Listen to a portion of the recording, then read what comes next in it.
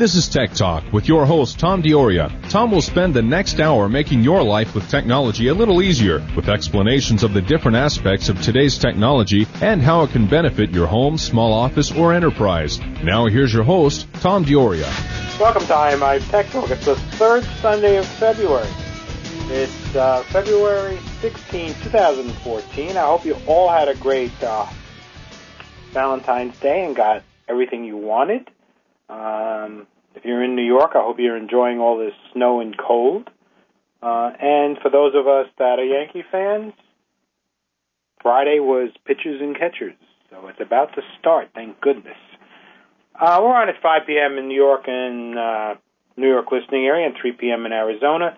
And today we're live from our New York offices, and we're going to be discussing a really interesting topic that I didn't know a lot about until we researched the show, which is the technology, but the topic really is the share economy, not shared. We're not talking about Obamacare and things like that, but the sharing things economy. And our guest is going to be Robbie Baxter. I'm Tom Dioria. I'm the CEO of Information Methods Incorporated. And together with our weekly guests, our show will help our listeners, whether a business or home technology, to make better use of all aspects of technology. Just in case you're a first-time listener, in our first segment, Tech Talk provides you the review of last week's most significant events in technology. We start with an increased coverage of New York's technology scene, and we follow this with an industry-wide report, which could contain information on conferences, announcements by vendors, new releases of software equipment, or new contract opportunities. One or more guests follow this from many aspects of business and industry, and if you wish us to consider a topic for a future show, you can email your suggestions to TechTalk, that's TECHTALK, at IMI-US.com, and we'll get back to you pretty quickly. Anytime after our show introduction, please give us a call or send an email message with questions on today's topic or anything else we might be able to help you with. You can call 277-KFNX, that's 277-5369. And if you're outside the 602 listening area, call us toll-free at 1-866-536-1100. You can send email questions at that email address I gave you, techtalk at IMI-US.com. And we're also being simulcast on the web, so if you can't get to your radio and you want to listen to us live, you can go to KFNX's website, which is 1100KFNX.com. And if you want to listen to this show again or any of our other shows, you can go to our website, which is IMI-US.com. Click in the upper right-hand corner on the Tech Talk button. It'll take you to the archives. All the shows are there. You can download them, send them to your friends, listen to them as many times as you want. It's free, so please take advantage of that. And please call in any time during the show, and we'll try and get you on as quickly as possible. First segment's our Week in Review. It's your increased coverage of technology events in New York City and around the world. It's compiled by Dave Brandon, Dan Dioria, and Jose Batista. Okay, so we have done a lot of shows on Bitcoin, read a lot of Week in Review, and now we learn from Cranes that New York State will adapt existing rules on money transmission to licensed digital currency firms. Financial Services Superintendent Benjamin Lawsky said in remarks prepared for a conference in New York and Washington. In a statement delivered to a New America Foundation on Bitcoin, Mr. Lawsky said, "We do not have to throw out all of our existing rules for money transmitters or banks, which have generally served consumers well when vigorously enforced." He also said certain aspects, and I think the key word there is vigorously enforced. He also said certain aspects of virtual currency could dovetail with existing regulations. New York will likely have to proceed with issuing some form of specially tailored bit license that adapts those rules to the world of virtual currency. The Treasury Department's Financial Crimes Enforcement Network said in March that virtual currency businesses may be regulated as money transmitters. Since states license such companies, the decision set off a scramble by states to decide how to treat the embryonic industry. So we'll keep an eye on that, as we have been doing for the last few years. And if anything exciting happens that you should be aware of or affects you directly, we'll let you know. Verizon Wireless has launched its More Everything plan, as PC Magazine tells us, which includes more data, more storage, and more options. Starting at $45 per month, users can get double the data on selected plans, 25 gigabytes of cloud storage, and international aspect on all Verizon's 4G LTE network. New and existing customers first must decide how many devices they want on a plan and add up the monthly line access per device, $40 per month for smartphones, $30 for basic phones, and $10 for tablets, and select the data option. Verizon offers varying prices based on phones and Internet-only devices. Verizon More, that's an interesting name considering it's more, also includes unlimited international messaging with unlimited domestic text, picture, and video messaging, similar to what T-Mobile has done in the past. Customers who opt for a Verizon Edge Early Upgrade program are eligible for $10 off monthly smartphone access for up to 8 gigabytes on data and $20 off monthly access on plans of 10 gigabytes and higher. More Everything subscribers can also track additional benefits like the security program Family Base and the International Long Distance Value Plan, free for the first 3 months and only $5 per month after. So if you're interested in that, you should check it out. Again, we're not pushing any of this, just giving you the news. New York subway riders first were promised futuristic touchscreen wayfinding maps a year ago, but the plan to install the futuristic infrastructure stalled as the design team took a step back to improve the hardware. What a surprise. 6 months overdue, the first batch is finally live in Grand Central Station. Over the last month, the first 18 MTA on-the-go kiosks were installed in the Grand Central subway station. 8 of them are split between the uptown and downtown sides of the major 4, 5, and 6 north-south arteries, and another 10 are scattered throughout the mezzanine above that connects the subway to the Centrio rail station. We can expect a wider rollout to more stations by the middle of the year. The screens are interactive navigation centers which serve real-time information about how to get where you're going and what service disruptions might get in the way. The project is a collaboration between the MTA and Control Group, a local design and technology consultancy firm. Importantly, the city isn't paying for them. Control Group is footing the bill in the hopes that the kiosks will eventually pay for themselves with advertising revenue. So that's pretty cool. Good savings. Comcast Corp. said it would buy Time Warner Cable, Inc. for $45.2 billion, Reuters tells us, in an all-stock deal that combines the 2 largest U.S. cable operators. The friendly takeover comes as a surprise after months of public pursuit of Time Warner Cable by smaller rival Charter Communications, Inc., and immediately raised questions as to whether it would pass scrutiny of antitrust regulators. Comcast will pay $158.82 per share, which is roughly what Time Warner Cable demanded from Charter. The new cable giant would tower over its closest video competitor, DirecTV, which has about 20 million video customers. If successful, the deal will be the second time in a little more than a year that Comcast has helped reshape the U.S. media landscape after its $17 billion acquisition of NB Universal was completed in 2013. Okay, and finally, did you miss out on the Flappy Bird craze? The Star tells us that the frustrating yet simple game became an overnight sensation, but its creator pulled it from the Google Play Store recently, and it's no longer available. If you were late to the party, there are plenty of clones of Flappy Bird on the store that you can try out. However, you should be careful as several of the clones contain malware that could end up costing you a bomb, according to Sophos. The ones that with malware are capable of sending out messages to premium services which will result in unwanted charges, and according to a security specialist. And even if you close the game, it can continue running in the background. That's not good. Sophos advises users to exercise caution when downloading apps from markets other than Google Play, and also run an antivirus app to ensure that the devices are safe. In any case, prevention is still better than cure, so be very careful when you download your next Flappy Bird code.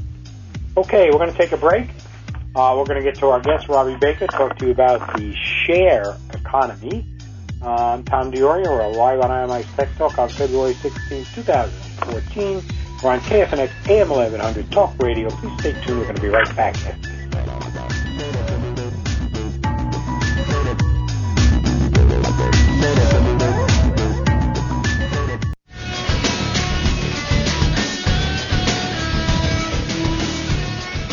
Welcome back to IMI's Tech Talk on KFNX AM 1100. I'm Tom DiOrio, and it's the 16th of February, 2014, in snowy, icy, cold New York. As I mentioned to you before the break, we're going to be talking to Robbie Baxter about the technology behind the share economy. Share economy. Robbie Hellman Baxter is a sought-after consultant, and luckily we have her on the show, and a speaker with over 15 years of experience advising fast-growing companies in Silicon Valley, from Netflix, Oracle, and Yahoo, to dozens of successful venture-backed startups. Robbie has been advising businesses with subscription-based business models and driving substantial and consistent results for over a decade. Robbie frequently appears in major media outlets, including the Wall Street Journal, USA Today, the San Francisco Chronicle, and CNN.com. An expert on subscription sharing and loyalty, as well as innovative business models in general, Robbie is currently working on a book from McGraw-Hill entitled The Membership Economy. We're all going to look forward to that. Robbie, thanks for taking the time to be with us. We really appreciate it. It's a pleasure to be here. Okay, so for all of us, especially me, why don't we start here at the beginning and tell our listeners, what is share, not shared, it's share economy? Yeah, absolutely. The share economy is a sustainable economic system, and it's built around the idea that you can share human and physical assets, usually when the assets are owned by the individuals and not the corporation. So some trendy examples that your listeners might have heard of or interacted with are Airbnb, Relay Rides, even Napster. But you might also say that old school businesses like timeshares and condominiums are also examples. Really? That's interesting. And I'm told that this somehow fits into the larger membership economy. What is a membership economy? Is that why it fits within the condo model? Yeah, absolutely. I think that a lot of the most successful share economy businesses depend on a membership model because trust and security are so important when you're sharing physical assets. So the way I look at it, the share economy, or some people call it the sharing economy, is really a subset of the bigger membership economy, or at least a heavily overlapping intersection, because the membership economy includes all of these sustainable economic systems that rely on membership and belonging, like subscription businesses, clubs, associations, and loyalty programs. Okay, so something like Costco would fit under the membership economy. Absolutely. Okay, and then where's the line here? If share economy is a subset of the membership economy, what subset is it? I don't know if that question makes sense. I'm just trying to figure out where the share economy fits under the membership economy. The membership economy, I guess, has been around a lot longer. Yeah. I mean, the share economy, when people talk about that, they're usually talking about people sharing stuff that belongs to other people. So, for example, with Relay Rides, you might come out to San Francisco, where I live, and not want to rent a car, but you might want to borrow a car, and I might have my car that's available through Relay Rides for you to borrow. So, that's a share economy business. On the other hand, Netflix, which is a company that I've done a lot of work with over the years, they have a real membership economy business where we're all accessing something through our membership in Netflix. We're accessing video content. However, in that case, the content belongs to the company, not to the individuals. Does that make sense? Okay, so share economy is, I gather, relatively new. Is that fair in the last 5 years? Is that reasonable? Yeah, it's very trendy too. I mean, you can point to things like sharing condominiums where we all pay in and then we own the building together. That's kind of an example of shared economy that is old, but for the most part, this is a very new term that I think has really been coined only in the last, I would say, just the last 3 to 5 years. Okay, so why now? I mean, why is this taking off? And it is trendy, so do you think it'll last or morph into something else? I think it will last. I think changes in technology have really enabled it because, as I said before, a big part of what enables a large-scale share economy business is trust. And in order to, the Internet has enabled people to know each other, connect with each other, and build trusted systems. The fact that we have always-on access, that we have mobile devices with us, and we can connect at any time makes it easier and more efficient to share. So, 10 years ago, if you and I wanted to share a car and we didn't know each other, it would be very hard for us to connect up and realize that you were going to be in the place where my car was going to be parked all day so you could borrow it. But now, because of technology, it's a lot easier for us to recognize that my asset is not being used and that you need it during that time period. So what technology are we using to do that? Just social media? I mean, if I come into San Francisco from New York and I need a car for today, and I happen to be at a hotel near where your car is parked, how do I find that out?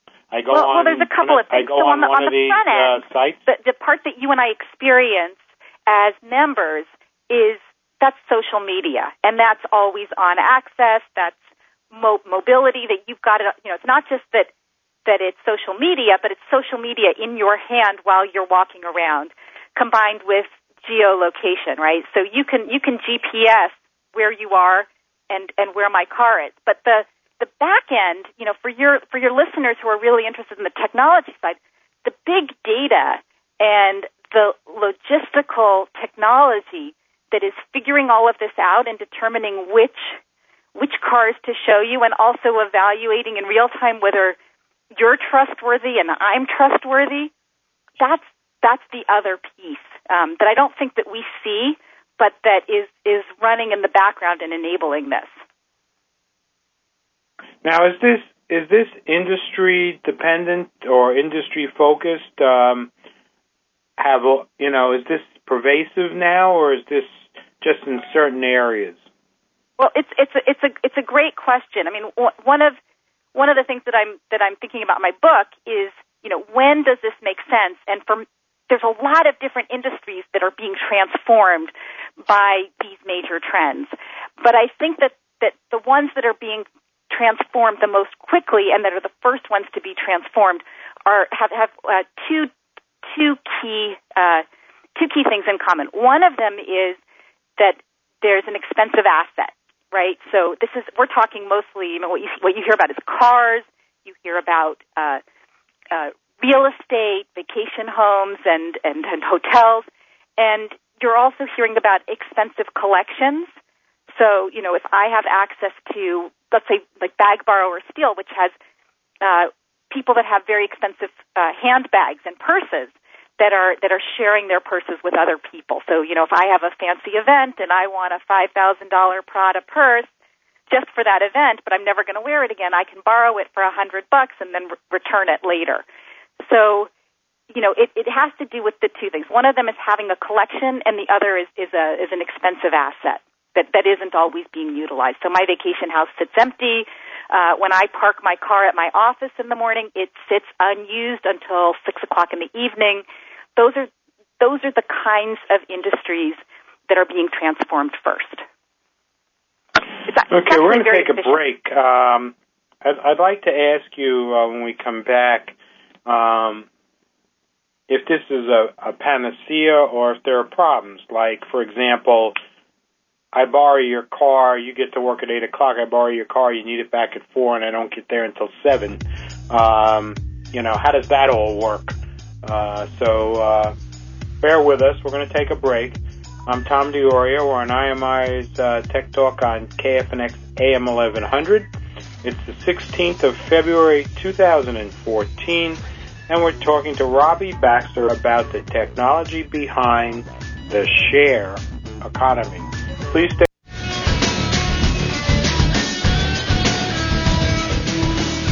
Welcome back to IMI's Tech Talk on KFNX AM 1100. I'm Tom DiOrio. It's the 16th of February, 2014, and we're talking to Robbie Baxter about the technology behind the share economy. And before the break, I was just wondering out loud whether or not share economy creates a problem. Even though I'm using a web service to put us together, what happens if I don't get the car back to you? Yeah, it's a great question. I mean, I think this is no different than any other kind of borrowing or renting business, in that if you don't honor the terms of our agreement, you lose out. And if I don't like the way that it's working, I can always pull out. And there's usually, with most of these businesses, and this varies with these different new economy businesses, there's insurance systems in place so that, for example, if my car is late with Relay Rides, that's just too bad for me for this one time, and we work it out in some way. There's a little financial hit that I get. But on the other hand, if you dent my car, they have ways of getting that money so that my car is paid for. So some of the security is built in, and some of the risk is borne on both sides. So I would say they're still figuring out the kinks. It's not a perfect system, but these are exactly the kinds of issues that these businesses are trying to figure out right now. Okay, yeah, because a whole bunch of other things come to mind, like so you're inconvenienced for 2 hours, but you get reimbursed because I gather they have my credit card number, so they charge me some outrageous fee for those extra 2 hours. And I assume they have insurance in place, so if I, put a ding in your car, it's not your problem, it's somebody else's problem. Right, exactly. But you are bringing up a good point, which is that any time that you create a new business model, which I would say that companies have to be thinking about all the time, especially as technology is changing so quickly and enabling all kinds of new ways to create new value for customers, that even as you're thinking about that, there are always these kinks that have to be worked through. And if you look at review sites for Airbnb or Relay Rides or Bag, Borrow, and Steal or any of these share economy businesses, you see the complaints. And then you see them, you see the companies frantically working to find solutions and put in place better measures for future. Yeah, I guess you need to protect both sides, because you tell me you have a 2002 Audi, and it's a 2002 Audi, but it's in really ratty condition. Right, exactly. Or the tank's empty. Yeah, right. Or the lights don't work, and you're borrowing it at night. There's all kinds of things that can go wrong. Yeah, now, obviously, this is going to affect some of the traditional businesses. I mean, I don't think it's going to put Avis out of business, but I could see, assuming that the prices are reasonable and the convenience is there, that it could eat away at some of their business. Do you see? I mean, I gather it's not an issue yet, but do you see that as a trend moving forward?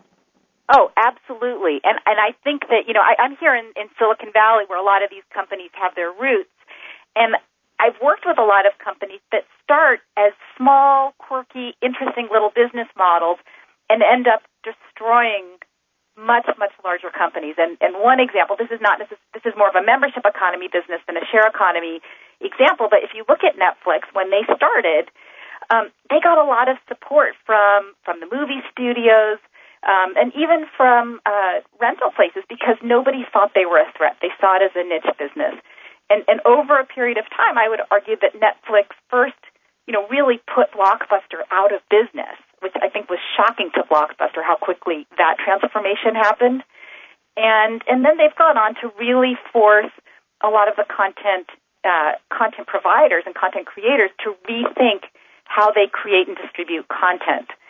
So what I would say is that, big companies need to really think about how technology is transforming the possibilities of what's available for consumers. So, your example of Avis, right? There's rental cars. There's also taxis, right? So when you come to California and you borrow my 2002 Audi, instead of catching a taxi, that's putting a dent in their income.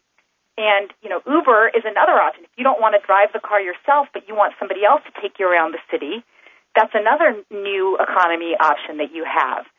So, Avis needs to think very hard about, what this is going to do for their rental business and what it says, more importantly, about what consumers want. Why would you borrow my car or rent my car from me or take Uber rather than getting a car from Avis at the airport? I would have to think the major motivation would be either convenience or cost. Absolutely. Convenience. Because, yeah, exactly.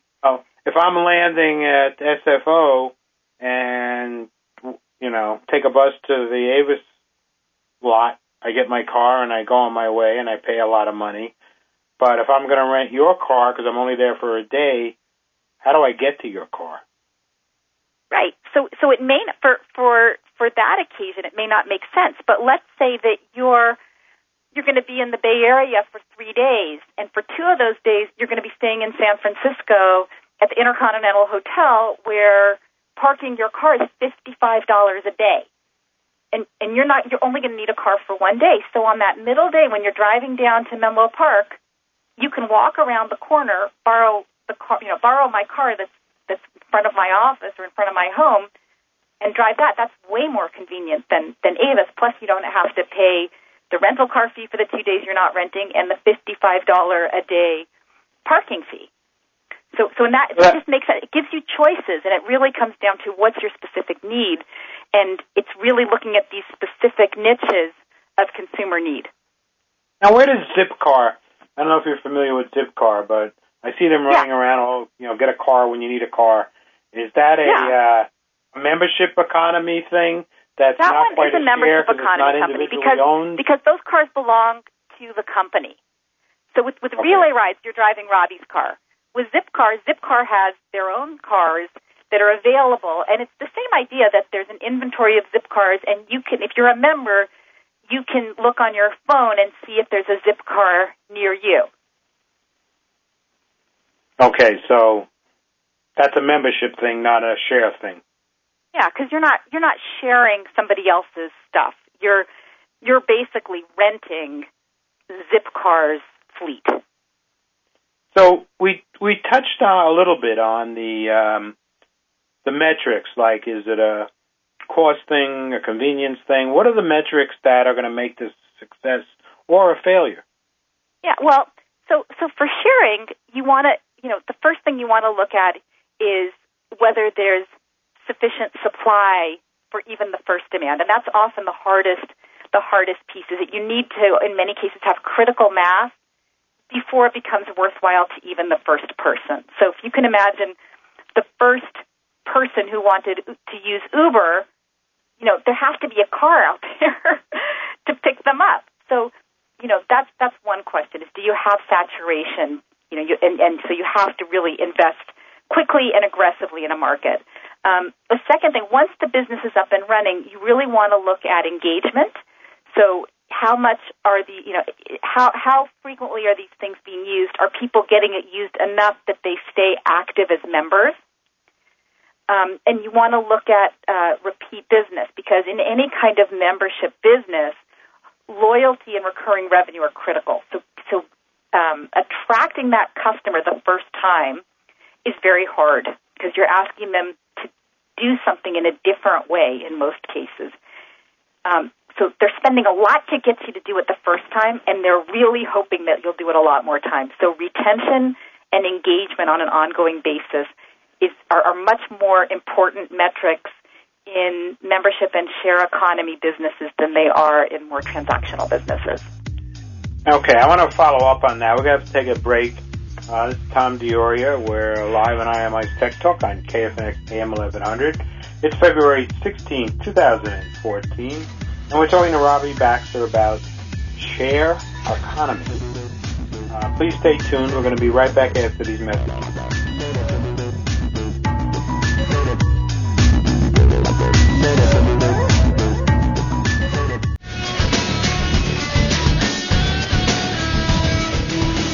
Welcome back to IMI's Tech Talk on KFNX AM 1100. I'm Tom Dioria. We're talking to Robbie Baxter about share economy. It's the 16th of February 2014. And before I get back to the metrics of share economy, Robbie, in the introduction we mentioned that you're writing a book called The Membership Economy. Could you tell us a little bit about that? Yeah, absolutely. So the membership economy is about this major transformation that we're seeing from access, from ownership to access, and all of the different ways that companies can respond to that consumer need where they want to belong and have access more than they want to own and have the control and the responsibility that goes with ownership. It's a huge trend that's changing almost every industry as we watch. That's going to be interesting. When do you expect it out? It's coming out in the spring of next year, about a year from today. Okay, great. So we'll have you on before that, and you can plug it again. Great. Thank you. If our listeners want to follow up with you, what's the best way for them to do that? They can follow me on Twitter, Robbie Bax. They can come to my website, peninsulastrategies.com, or they can email me, rbaxter@peninsulastrategies.com. Okay, so I want to get back to the metric issue, and you brought up excellent points of what these share economy companies need to do, and I just wanted to ask you, how's it going? In other words, it sounds to me like if I have a car that I don't mind somebody else driving, which in my case I would never let anybody drive my car, but if I was a person that did that, and my car does sit idle for 7-8 hours a day, it would seem like a logical thing that I could make a little extra money for letting people drive my car. I mean, is it catching on? Is it just localized right now out on the West Coast, or is it spreading across the country? It's spreading across the country, but it is both. So the answer to your questions is yes and yes. Yes, you can make a little money on the side. Yes, it appeals to a lot of people, to a big subset of people, because it's green, because it allows people to make money on the side, or to some extent remove the middleman. But definitely, yes, it's starting on the coasts, and that's, I think, true of many of the technology trends that I've seen. They tend to start, they start on the West Coast, New York, Boston, D.C., and they slowly make their way to the middle of the country.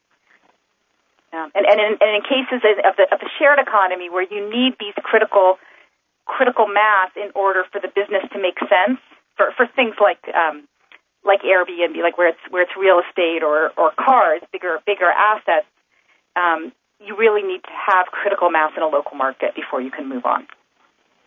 But I would gather, just thinking about the model, that you can build up to the critical mass, because if I want to take advantage of it, because it's going to save me, I'm making up a number, 50% on my car rental, and it's a lot more convenient.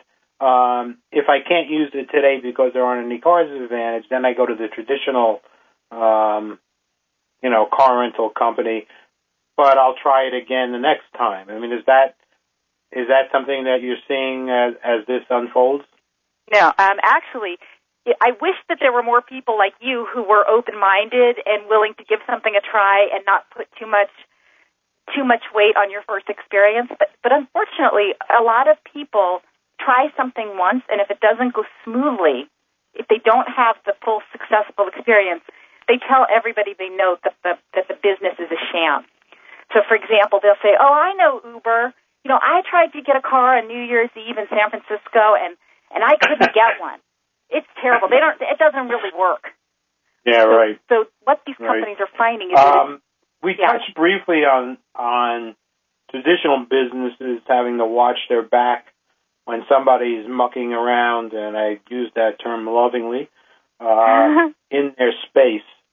What other advice can you give to that side of the equation in terms of constantly watching their model for competitors like this that could, completely change the dynamics? Yeah, I think that the most important thing is to be interested, to be curious, not furious. So, in other words, when somebody comes up with a new business and it's very small, not to get worked up immediately, but to be curious and to try to understand why they exist, who's buying it, what niche they're meeting, and just keep on. You don't have to jump on every new bandwagon that comes along, but it is important to give credence to these entrepreneurs who have new ideas and to pay attention. I'm surprised when I talk to big companies and they tell, a few years ago I worked with a very large company that was in as one of many businesses. They were in the film and photo business, and they weren't taking Shutterfly seriously.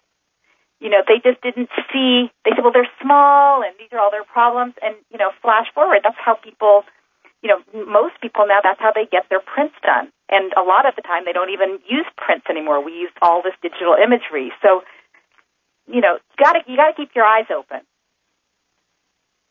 Now, I have an interesting question here. I'm not sure what it means, so you'll have to tell me. It says, "What about free? Do you need to give anything away?" Yeah, so this is a question, I actually get asked this a lot when companies are thinking about new models. They want to give stuff away. There's been a lot written about freemium and about free trial and about, people will say, "Oh, I'm getting this for free," or "I'm trying this for free," or, Google Express right now is very hot out here where you can get stuff delivered to your house from Target or the grocery store or any number of local merchants for free for 6 months. And, sometimes free is a great way to get people aware of what you're doing, but I think some companies don't think it all the way through. And so they either give stuff away to people who wouldn't really be good customers at full price, or they get people's expectations to the point where they expect to get it for free. So, that's a case of what's happened with the music industry. Started probably first by Napster giving away music without acknowledging the copyright, but it's made it very hard now that for the music producers and companies to get people to pay those premiums because they got used to getting everything for free. It's been a big battle. Okay, we have a minute left. Any last thoughts?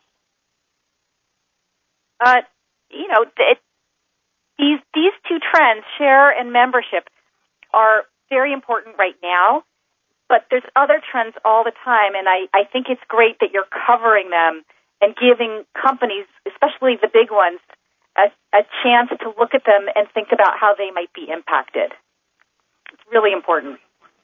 All right, Robbie, thank you very much for being on the show. I really appreciate this. Was a good education for me, and I'm sure for our listeners. Great. Well, you're very welcome. I enjoyed being on your show, Tom. Thank you. Great. I want to thank Terry Giro, IMI's President, Dave Brandon, Dan Dioria, and Jose Batista for the Week in Review. Taylor Redden's our producer. Matt Gimpagni's our executive producer. And without Robert Bombach from the KFNX production department, not a word you would hear. Thanks again for listening, and please don't forget to tune into Tech Talk next week at 5 p.m. in New York on KFNX AM 1100, when hopefully we'll have less snow and less cold. And remember to send us your suggestions for future shows or ask us questions by sending an email to techtalk@imi-us.com. Have a great week, and thanks again for listening.